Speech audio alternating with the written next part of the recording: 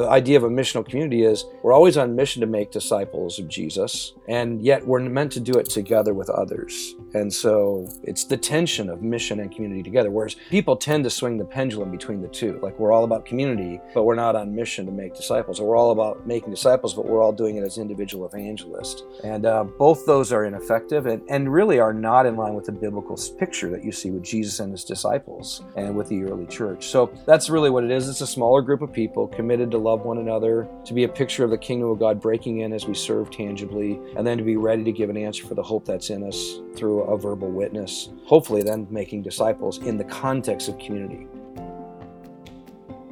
Welcome to the Crossway Podcast, a show where we sit down with authors each week for thoughtful interviews about the Bible, theology, church history, and the Christian life. I'm Matt Tully, and today I'm talking with Jeff Vanderstelt. Jeff serves as a teaching pastor and director of missional communities at Doxa Church in Bellevue, Washington. He's also the founder and visionary leader of Saturate and the Soma family of churches, as well as the author of 2 books, including Gospel Fluency, Speaking the Truths of Jesus into the Everyday Stuff of Life from Crossway. Today, Jeff and I discuss what it means to be fluent in the gospel and why that's an essential part of what it means to live as a disciple of Jesus. He reflects on his own journey as a pastor and efforts to cultivate a culture of gospel fluency in the churches where he's ministered. He highlights why the concept of the missional community is so central to how he views what the church is called to be. And he unpacks why living in the light of the gospel should impact literally every facet of our lives as God's people. Let's get started. Well, Jeff, thank you so much for joining me on the Crossway Podcast today. It's good to be with you. So I think it's fair to say that you are a very busy man. You're the lead teaching pastor at Doxa Church in Bellevue, Washington, the founder and chairman of the board of a ministry called Saturate, and the visionary leader of the Soma family of churches. And on top of that, perhaps most importantly, you're a husband and a father. And so I guess my first question for you is, when do you sleep? I get a good 8 hours usually almost every night, so 7 to 8 hours. Do you really? Yeah, I think the key is getting really good teams and really good leaders, because every one of those things that you just mentioned that I have leadership over has generally an executive director or a really good on the ground hands-on leader leading a lot of the day-to-day, which I'm not as good at. So I just know what I'm good at and try to do what I'm best at and let others do the things they're best at. So yeah, every one of those organizations you named, I could have named all the reasons are connected to people that I really trust that lead really well. So how would you describe what you feel like you are particularly gifted for? Yeah, I think one, I have a very realistic but hopeful view of the future, and so the ability to be confident in what God's going to bring about because of Jesus's power through the gospel. I'm good at casting vision of what I believe a biblically informed but realistic and hopeful vision of the future that people want to give their life to. So that's one thing I think I do well. I think the other thing is God tends to use me to catalyze, so to stir up energy and excitement about what his word teaches, especially in terms of like getting on mission in everyday life. And so there's a catalytic strength I bring to a moment in a situation. And then I have an ability to kind of architect how might a church or a person begin to live that out in terms of like painting a strategic picture forward. And then I think I teach the word of God in a way that's not just informative, but very compelling. I think I'm a hands-on grassroots kind of guy. People talk about me and say I live at the 60,000 foot level of vision and at the grassroots of every day. It's the in-between stuff that I need a lot of help with. So that's kind of how I think how God uses me to serve others. And I have an ability to be pretty present in the moment. And so people generally have a sense that I hear them, I see them, and I'm able to enter into whatever situation. So there's this kind of fluidity. I think it's missionary-like in that sense, that I can get into a context and quickly assess what is needed for the moment and then enter in and bring those skills that I just described. Yeah, so when you talk about your kind of that 60,000 foot visionary type of person, you can kind of cast that big vision and get people excited about kind of a big goal. but maybe need a little bit of help of figuring out how to get there. Do you feel like there are times when the people that you're working with who are maybe better at connecting A to Z and all those middle steps that are important, do you feel like your vision ever needs to be tweaked or nuanced because of that? Like, do you feel like there's this maybe easiness to kind of maybe oversimplify things or not think of certain dynamics? Absolutely. Yeah. And it's interesting, some of my history. I planted a church in Tacoma called Soma, and Tacoma's a very different context than Bellevue. And so even that, coming to Bellevue and taking all these things that I did in Tacoma, and we saw God really bless, and then come to the east side of Seattle, which is a very different context, and try to do the same kinds of things. The vision was still great, and people always said, I mean, the joke at one point, people said, Jeff, you cast the vision of the top of Mount Everest, but most people are still drunk at base camp. That was kind of the way that we used to say it. I didn't say it that way, but others did. Like, you got to get down there and just, meet them where they're at. And the trek up the mountain may look very different than it did in Tacoma. And so I really needed to kind of hold loosely some of the ways that I used to do it in one place and allow others to kind of reshape that. And that wasn't easy at first, if I'm honest. It was really a struggle to let go, because I think we can fall into methodolatry where our methods are what we love more than anything, Mm. instead of the heart of the gospel and the mission of Jesus and however he might want to get us there. And so in that situation, yeah, I had to trust that the people that were there longer and were seeing the challenges probably had some better ways forward than maybe I did Yeah. to connect the A to Z, to use your language. Well, yeah, for those who are less familiar with your story, in 2015, you were asked to become lead teaching pastor at Doxa Church, which was formerly Mars Hill Church just outside of Seattle. And I wonder, was the transition hard in part because it seemed like you were not only moving into a very high profile role for various reasons, but you were also the head then of this pretty large organization that seems a church that seems like it maybe was pretty different than the model of church that you were leading before, which I think Soma was maybe a smaller, a little bit more intimate, less heavy on the programming side of things, and a little bit more on emphasizing kind of a simple church model. Was that part of the challenge that you were having to wrestle through? Yeah, for sure. I mean, the way I would say it is that at Soma, we saw Sunday as mobilizing every day. And at Mars Hill, and then subsequently Doxa, the group life seemed to point more towards Sunday. So the goal tended to be more get them to Sunday, whereas in Soma it was get them from Sunday. So sending from Sunday into everyday life, and that's oversimplifying. That's obviously it's not quite that simple, but Yeah. if I had to simplify, that's how I'd say it. So the challenge of helping people realize that Sunday wasn't going to be the discipleship center, that everyday life in the home with people in missional communities and what we call DNA groups, which are triads of men or women who really are going after the heart together, that's where a lot more of the discipleship would happen. That was a big shift. And that did not happen quickly. I'd say now that is who we are 5.5 years into it.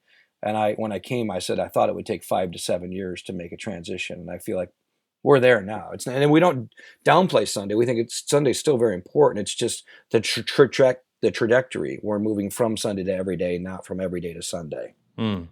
That's interesting. I think that's probably one of the other things that you're best well known for, is you're kind of the missional community guy. At least I know that's how I thought of you, and that's how some of my friends thought of you, a number of years ago.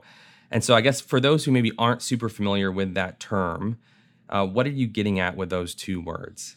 Yeah, the concept is that every Christian is a missionary, and we're always on mission. If you have the Spirit of God, it's because the Spirit of God has been given, like Jesus said in Acts 1:8, so that we might be his witnesses. And so we're sent and empowered by the Spirit, just as Jesus was empowered and sent by the Spirit. As the Father sent me, so I send you, he says. And then he breathes on them, says, receive the Holy Spirit. That's in John 20. And so that concept that we're all missionaries and that we're not to do it alone. So you don't see any of the missionary work of Jesus and his disciples done in isolation. I mean, you got a rare occasion, like with Philip, but the majority is they went together. They were in homes, or they were in the marketplace, or they were in the temple courts, but they were together. There was this sense that you could see what the family of God looked like by watching how the disciples loved one another. And then that itself became a witness to the power of the gospel to transform and reconcile. And so the idea of a missional community is we're always on mission to make disciples of Jesus, and yet we're meant to do it together with others. And so it's the tension of mission and community together, whereas people tend to swing the pendulum between the two. Like we're all about community, but we're not on mission to make disciples. Or we're all about making disciples, but we're all doing it as individual evangelists. And both those are ineffective and really are not in line with the biblical picture that you see with Jesus and his disciples and with the early church. So that's really what it is. It's a smaller group of people committed to love one another, to be a picture of the kingdom of God breaking in as we serve tangibly, and then to be ready to give an answer for the hope that's in us through a verbal witness, hopefully then making disciples in the context of community. And therefore, like what most often happens, I think, in the church is if Sunday is the primary means by which people come to faith, which these days hardly anybody's able to do that very effectively because people are not going to church, Right. fundamentally. Non-believers aren't. And so if they were to come to faith, then you'd have to then teach them what it means to be a disciple. But if they're coming to faith in the midst of a community that are disciples, then they're being discipled before they even come to faith. So they already know what it means to be a Christian because they've been in the midst of your community, observing it long enough that when they become a Christian, they understand what it means. So they don't need like a new believers course necessarily, which is what usually happens when you have no communal mission because they actually haven't seen it yet. Well, yeah, I think that's often the way we tend to think about even evangelism is, it's bringing people to some kind of event. Maybe invite them to Sunday morning. That's kind of, hey, if you do that, you are really taking that step out, and maybe you're actually sharing the gospel with somebody. But it's sort of like you're looking for that conversion decision, and then it's like get them to church, and then that's where they're going to be discipled. But you're kind of saying that you think that's maybe a little bit out of whack as to what we're actually called to do. Well, it puts a whole lot of weight on Sunday. It also puts a whole lot of weight on one person, and that usually that's the person who's preaching. Which, in a day when we see a ramping up of narcissism and codependency in the leadership of the church, which that's a whole other topic, but that is real. And the reason why is because we're lifting one person up so high and putting so much weight on that one person to do what really the whole church is supposed to do. We're all called to make disciples. We're all called to share the gospel. And so, yeah, I think it's problematic on that front. But then the other front is that most people are going to need you to be, and I'm talking about you as the normal everyday Christian. They need you to share the gospel, because if you don't know how to talk about Jesus, they think that only the pastor's the one who really believes this stuff. and you kind of are an infant in it, like, I don't know how to talk about it at all, so I'll bring you to my pastor and let him talk about it. Well, what that does is it perpetuates the problem, which is most people are never going to meet Jesus, because how many people are actually going to make it to a Sunday? It's so few. And so the gospel witness is so devoid of presence. There's just not presence with a gospel witness and the language we use is where you live, work, learn, and play. Your neighborhood, your workplace, your school, or recreational places. It's just not there. And then the other problem of it is that people then don't think the gospel has anything to do with everyday life, because it has to do with Sunday. Like Sunday's about the gospel, but not Monday, Tuesday, Wednesday. And my afterlife, that the gospel is good news for that, but not my work life. And so you don't get this idea the gospel is for all of life. It's just kind of the entry point, and it's what happens when I die. It's good news for that. And therefore, what we have is we have lives that are very, very much lacking the power of God, because the gospel is the power of God for salvation, and lacking this kind of like saturation with the good news of Jesus. So most of our life isn't about Jesus at all. And so we have this Jesus-centered life for an hour or two on Sunday, and that's it. Yeah. So it's almost like we compartmentalize the gospel. Is that another way to say kind of what you're getting at? Yeah, Tim Keller is famous for saying many people think the gospel is the ABCs of Christianity, but it's really the A to Z.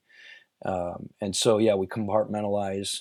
We have this kind of, secular sacred divide in most of our minds. We won't say it that way, but I mean, if you were to ask most people, tell me how the gospel changes how you work. Tell me how it changes your relationships. How does it affect the way you treat your neighbors? I mean, even in this moment, cultural moment we're in right now, and I won't get into it too much, but just the racial conversation, most people don't know how the gospel applies to that. In fact, they think if you talk about it, you're walking away from the gospel instead of going, man, the gospel is all about reconciliation with God and man. So it does have something to say. Do we know how to apply the gospel to this present moment? And I think many don't. Well, and that concept of learning how the gospel applies, how to actually bring it into the everyday of life, is something you call gospel fluency. So I wonder if you can explain, why did you choose that metaphor, the metaphor of fluency, as a helpful way to think about this issue? Yeah, well, the heart of it comes from Ephesians 4:15, where Paul's talking about growing us up in love, growing us up in maturity, and he defines maturity as Christ. So Christ is the new man, the true picture of what it means to be human. And to grow us up into Christ, we have to speak the truth in love in all things, he says. In other words, in every area of your life, you need to know how to speak the truth in love. And most people hear that and they think, oh, so you got to say hard words to one another, because people have made that like a short phrase to say, I love you, brother, and I got to say something difficult, just going to speak the truth in love. And that's not what that does happen. But later he says in verse 21, the truth is in Jesus. So Paul is basically saying, we're speaking the truths about Jesus, his life, his death, his burial, his resurrection, his ascension, even his present intercession before God the Father. We're learning how to speak those truths into everyday life. And that's the only way we're going to grow up into the fullness of Christ, into maturity, because we grow up into Christ by speaking the truths of Christ and then walking and believing in faith in those realities and hopes. And so fluency, the concept of that is if anyone's ever learned a language, they know there's a difference between learning in a classroom, learning vocabulary, sentence structure, and most of those people are still terrible at the language. Right. Right?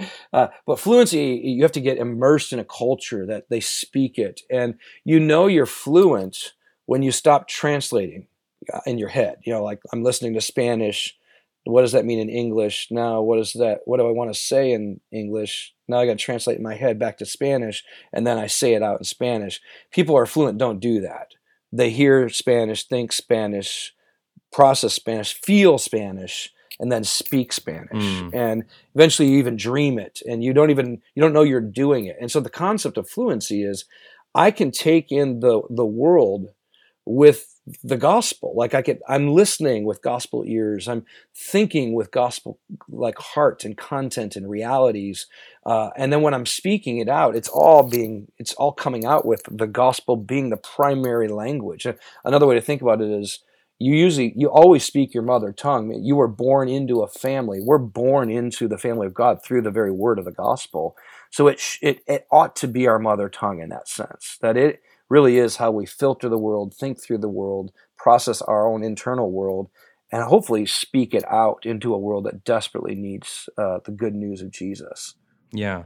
So what's the difference, though, between the gospel fluency that you're advocating for, and on the one hand, and on the other hand, maybe a simplistic, over-spiritualized response to like every challenge we might face in life that's essentially just like, well, you just need to remember the gospel and everything will be okay, or you just need to believe the gospel more. Like, what would you say to someone who's hearing you speak and they're saying, it sounds like you're kind of pushing for that feels very shallow to me, even though it says the right word, it says gospel. Right. That's not helpful when people say that, you just need to believe the gospel. Because what do you mean by that? So a good example in this situation would be like, okay, if I'm disciplining my kids and I watch my son, and my son, he tends to go towards shame. So even as a teenager, will still kind of cover up under a blanket when he's feeling the shame of his sin. I'm not just going to say, hey, Caleb, you need to believe the gospel. I'm going to actually bring the gospel. I'm going to say, hey, son, I want to remind you that you're dearly loved by God. I mean, you were loved, and he knows this, so I wouldn't have to say all the things I'm about to say. That one word would be enough because we've had the conversation so many times. But you don't have to hide. God saw you before you even had faith in Jesus as a sinner, as one who was in rebellion, and yet we know the gospel tells us that while we were still sinners, Christ died for us. God demonstrated his love for you in that. And so in that moment, I might remind him, hey, when you weren't even running toward God, God loved you saw you, sent his son to die for you, to really remove the shame you're experiencing, to cover that with his righteousness. So I might do that in that moment. Now, I don't have to say all that because my son has heard me say that so many times. So in that moment, I just might say something like, hey, remember, Caleb, you don't have to hide. I know you're feeling shame over your sin, but remember what God's done for you in Christ. So you can pull back the covers and we can talk. So that might happen. Or I might be having a conversation with someone who's had a really bad day at work, and as they're working through it, realize that reason why they're having such difficulty thinking through that work day is because they felt really rejected by their boss. They might have failed at the job that day, and so I can remind them, your sense of significance is not in your work. In fact, if it is, and we're still believing in a work salvation, that your identity and even the way you're standing is sustained before God is through how well you work. If that's what you believe, then we've walked away from the truth of the gospel, which says your standing is in how well Jesus worked. And his righteousness is now your righteousness by faith in Christ. And so now I'm not just talking about the death, I'm actually talking about the life of Christ in that moment, because he lived a life that was perfectly acceptable and obeyed God absolutely in every way that we don't. And so now we can rest when we go to work. We are going to fail, we're going to fall short, but we have a far better righteousness and a standing before God because of that. So it's that kind of application of the gospel that we're talking about. It's not just, okay, I know you had a bad day at work. Believe the gospel, man. Come on. That's not helpful at all. It's actually taking the truths of the gospel and speaking into that person's life in a way that, even as I was doing it, hopefully someone was listening going like, oh man, that's good news. And you know that you've done it well because it sounds like good news. That's what the gospel means, good news. So when I'm done, you should go, oh, thank you so much, man. I needed that. That changes the way I look at my whole day. I think it's easy for Reformed folks like us to kind of, it's a favorite pastime to be a little bit critical of the seeker kind of church and, attractional type churches where, people can kind of just come, they walk in the back door, they sit down, they watch a show of some sort, and then they leave. And there's really, that's kind of all there is to it. But I wonder, are there things in the way that we even think about the church and maybe particularly corporate worship that you think can contribute to this mindset that, there are experts in the church who are doing the ministry and, maybe I just don't feel the need to be as fluent in the gospel because there's just certain emphases that maybe make it not as important, practically speaking. It's interesting in terms of the Reform context, which I belong to, so I'm going to, tell on myself a little bit. But I do think in some cases we've raised up certain people pretty high. We have such a value of the preaching of the word, which is great. We should. But therefore, the ones who preach it are elevated because of the value of preaching. And what that can do is the kind of, and I don't like this language, I'm going to use it for a moment. The clergy-laity divide is quite high. Why do you say you don't like that language? Because I don't really believe in it. Let me say it this way. The word laity is meant to be applied to even pastors. That we're all humans, and we're all normal people who have sinned and fall short, and we're all broken. And so but we oftentimes people don't see their pastors as laity. They don't see them as normal everyday people who struggle just like everybody else, right? So that's why I don't like it, because it does create a category. And then the clergy is the professional. And oftentimes, and I know this personally because I went through a really dark season about 7 months ago. One of my very good friends took his life. He's a pastor. And I shared honestly with my congregation, hey, I'm not doing well. And, fast forward a few months and, God's doing a lot of work in my life. And one of the members comes up, she goes, man, it's so good to have the old Jeff back. That other guy, I really don't want that here anymore. And I knew and I don't want to tear apart that person, but I knew what was going on is we all kind of want to have at least one person we can look at that we think has got it all together. And there is only one person that has it all together. That's Jesus. Even the Apostle Paul, right? Philippians 3, verse 12 and on, not that I've already attained this. I mean, this is the Apostle Paul at the end of his life. He still doesn't think he's gotten there. And so that's the other reason I don't like clergy, that the way we handle that language is what I mean. Because it's like, oh, Pastor Jeff, like, I'm so glad you're back. And what that means is your life is really a great life that we all look up to and hope we could have. And it's like, that's not helpful. Because I'm just as broken and in need of the gospel as anybody else. And so the more that I can be that real guy who needs Jesus in everyday life and needs the gospel applied to my everyday life, the more people are going to believe they need the same thing. But what happens, I think, to answer your question, is that when that gets elevated, it's like Jeff's the expert. And so in some ways, it's like he can do this way better than anybody else. So let's just keep letting him do it. But then what they miss is the fact that I'm still just as much in need of growing and changing, being transformed as they are, which that brings me back down. And I can say, yes, you can be like me, a broken man who needs the gospel. But the reason why I'm honestly good at applying the gospel to everyday life is because I know I need it so badly.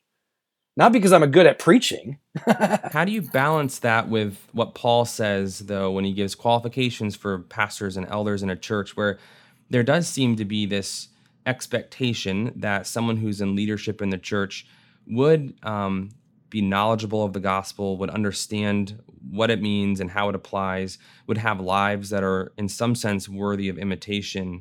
So it seems like the Bible itself puts pastors and church leaders on some level of a pedestal a little bit, but then, like you're saying, you don't want it to seem like you're this super apostle and everyone else is just sort of down below. Right. The key word that you use there is it's worthy of imitation. So it's not only worthy of imitation, but it can be imitated. Yeah, unpack that a little bit. Yeah. So if I'm set up in such a way that nobody could live the life I'm trying to imitate, then I'm actually creating a kind of a papal authority. Like I really am high and lofty, and you shouldn't expect to be able to follow my example. It's too high. Instead of, no, and I would say, like the elder passage, the elder requirements, for instance, I hope every Christian lives that life, right? Like I hope they all are humble and, hospitable. And I mean, I think the example is so that it can be followed, not an example that can't be followed. And so Paul saying, follow me as I follow Christ isn't, I know you can't, but it'd be really cool if you could. It's no, I think you can. And so I'm ahead of you. And I am an example, and I do have qualifications I need to fulfill, but not so that I'm the only one, but so that I might set an example for the flock, as 1 Peter says. Why? So that they'll live that way.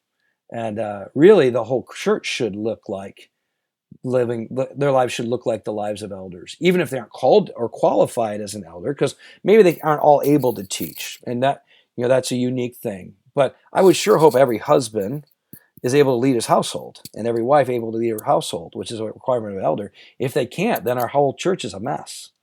So all those things, I think, are so that the church might embody that reality, because there are a few that have at least said, follow me as I follow Christ. That's a really helpful distinction, that as an elder, you're called to live a certain life that others could imitate. Do you find that you have to be intentional about making sure, because I'm sure no pastor listening to us right now, probably very few, if any, would intentionally be thinking in their minds, I'm going to try to portray my life in such a way that everyone knows they can never be as spiritual as me.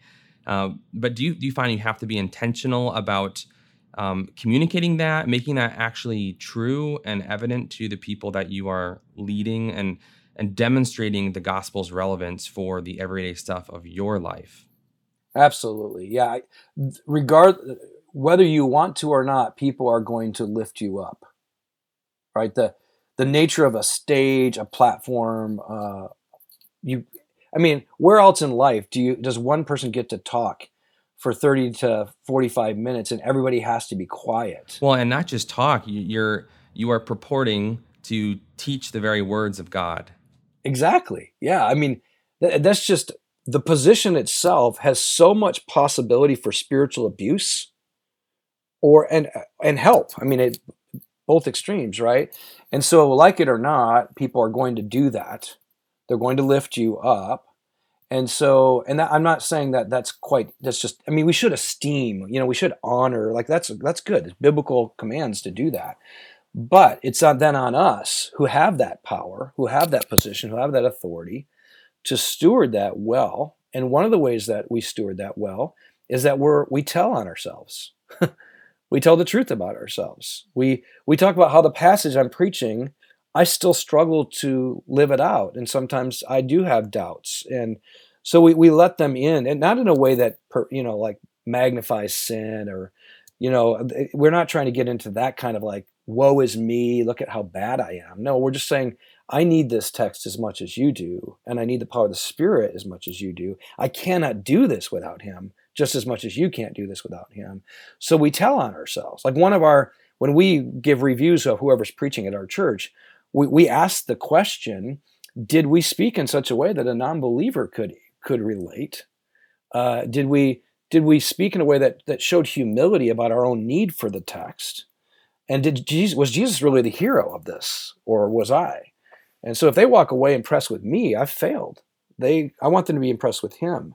And so that means I, like Paul, am willing to say, hey, I am the one who's in need of this. I am a sinner who's now a saint in Christ, but I still struggle. And so I think that's one. I think the other is not only through our preaching, but we should do the very things we expect others to do. I know lots of pastors go like, hey, we expect all of our people to be in small groups, but I'm not going to be, because, I can't have relationships with people in the church. Right. And you're like, okay, then why would you expect them to have relationships with people in the church? Mm. So don't call people to something you're not willing to do. If you're expecting people to invite their friends to the gathering, are you inviting non-believers to your house? And so just all those things are, I think that starts to bring us down, that we are amongst the people. We are shepherds over the flock, whom we are amongst, Peter says. And so that means we're living a life with them. And then that's the other thing is, I remember one woman said to me once, she said, she was in my missional community, she said, I don't understand why people like have you travel all over the place to speak. Like, don't they know who you are? And what she meant is like, don't they realize you're just a normal person? Like you're not that impressive. And the truth is, I'm not. When nobody's that impressive when you spend time with them long enough, because you realize they are a normal human just like everybody else. And so I think when leaders are not amongst the people living a normal life that they can see, you will be exalted in ways you shouldn't. But when they can see you and realize that you struggle just like they do, then they might, hopefully they esteem you because they realize you're humble when you acknowledge your sin and you repent openly and you don't try to cover up, and like they see all that. Then I think what happens is they believe they also can follow your example. So I guess what maybe practical advice are there? Three things that you would say that a pastor listening who is maybe suspecting that I don't fully have not fully applied the gospel to my life and to these things that I struggle with like I should. What would be three starting points for them? Not the whole story, but three things they could, start with to start down that road. Well, I think the first is to invite the Holy Spirit to reveal that to you. Search me and know me, O God. See if there's any wicked way in me. I mean, it's the Spirit's job to make the truths of Jesus known to us. John 14, 15, and 16 clearly lay out what the Spirit will do. And He's really good at His job. So it's a scary thing to ask. Yeah, it is, because it requires a true desire to know the truth about myself, and yet, so I'd start there. And then second, one thing that I try to encourage leaders to do is regularly like sit in one aspect of the gospel for a while, like the life of Christ. And I'll do this with a bunch of leaders, like, why is that good news? And they'll say one reason why it's good news. And then I'll ask, why is that good news? And why is that good news? And why is that good news? Just on one small aspect of the life of Christ. Why is that good news? And the death of Christ, and the burial, the resurrection, the ascension, the present intercession, and the future return. All that's part of the good news story of God's salvation. So just sit in one of those for a bit and say, Holy Spirit, would you help me to ask that question? And keep asking that question. Why is the life of Jesus good news? Because He gets what I go through. Why is that good news? Because I will never experience anything that He hasn't experienced. Why is that good news? And as I'm doing this, I'm like, Holy Spirit, lead me, guide me. Well, that's good news because I am not alone in this. Why is that good news? Because he has compassion for me right now. And I could keep going, right? Just on that one little thing. And I would say that should be a daily practice. And you should work, if you wanted to, just work yourself through each aspect of the life, the death, the burial, all those elements that I just described. Take a week on each one of them if you want, or take a day and just rotate through them. But if you just did that with the help of the Holy Spirit, you would find yourself beginning to be so immersed in the good news of Christ. You would go through your day you'd be lifted like with the power of God. So I'm struck that sounds a lot like it's almost an approach to meditating on the gospel, on the good news. And as I hear that, even in my own heart, it's so easy to quickly jump to, well, I kind of know the answers to all those. Why is the life of Jesus good news? And you kind of got your answer, and you're like, all right, I'm ready for the next thing. But is there something about just the slowing down and the sitting in it for time that you think bears unique fruit? Yeah, absolutely. We're working on a curriculum right now that we're going to be bringing pastors through a 2-year journey, and the first session is about gratitude. And Israel's fault, their failure over and over again was they didn't sit long enough in the place of gratitude. They quickly moved forward to what we don't have, what's wrong with what's happened, and they didn't slow down and just go. The pillar moving and stopping, I think, is informative. That God, that Moses goes in the tent, and then we know the transition from Moses to Joshua. Joshua stays in the tent. There's this lingering that is required in order to truly be thankful, and we don't linger. We don't create space to sit in the moment. So, like that little exercise I did with you, or I was doing in front of you, if I would have had more time, I would have lingered longer in each one of those truths and just said, what is that? Holy Spirit, let that sink in. Help me to really understand how good that is, that Jesus gets what I go through. And where do I need that right now? Like, where do I need to believe that right now? And just sit in that and then give thanks. And the thankfulness is the key.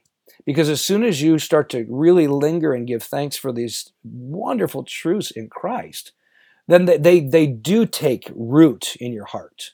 And thankfulness is the key. Lingering in gratitude is the key to those things taking root so that they then go with you through the day. And I see a counselor regularly now just to work through my own brokenness and stuff. And he said, Jeff, you have for far too long taken truths and you get them really quickly and you assimilate how to teach them really fast, and then you go give them away. And he said, like, Jeff, it's like you dehumanize yourself. Like you're not a sacred soul who needs to receive these truths and let them change you first. Let them saturate your heart to the degree at which they're flowing out of you. It's not just and I think this is a danger for pastors and preachers, is that we read a text and we go, how am I going to preach this on Sunday? And we don't sit in it. And we don't get transformed by it. In some ways, it's the most dangerous occupation there is, because you have to keep spewing out more and more stuff every week.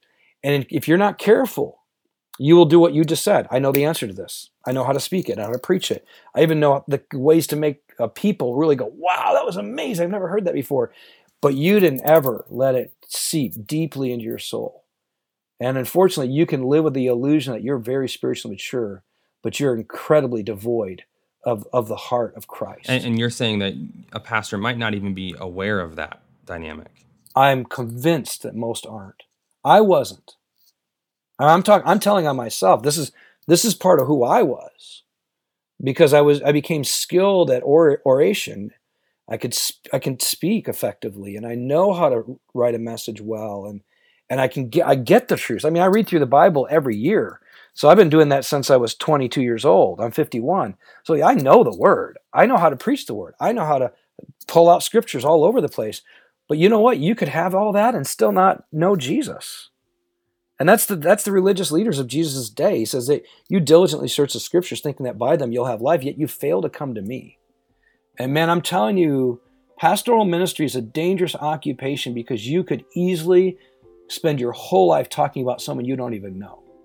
Well, Jeff, thank you so much for taking the time to talk with us today and to share a little bit about your own story, but also just encourage all of us to pursue that deeper communion with Christ. That was Jeff Vanderstelt on what it means to become fluent in the gospel. For more, be sure to check out his book with Crossway, Gospel Fluency, Speaking the Truths of Jesus into the Everyday Stuff of Life. Available online or at your local Christian bookstore.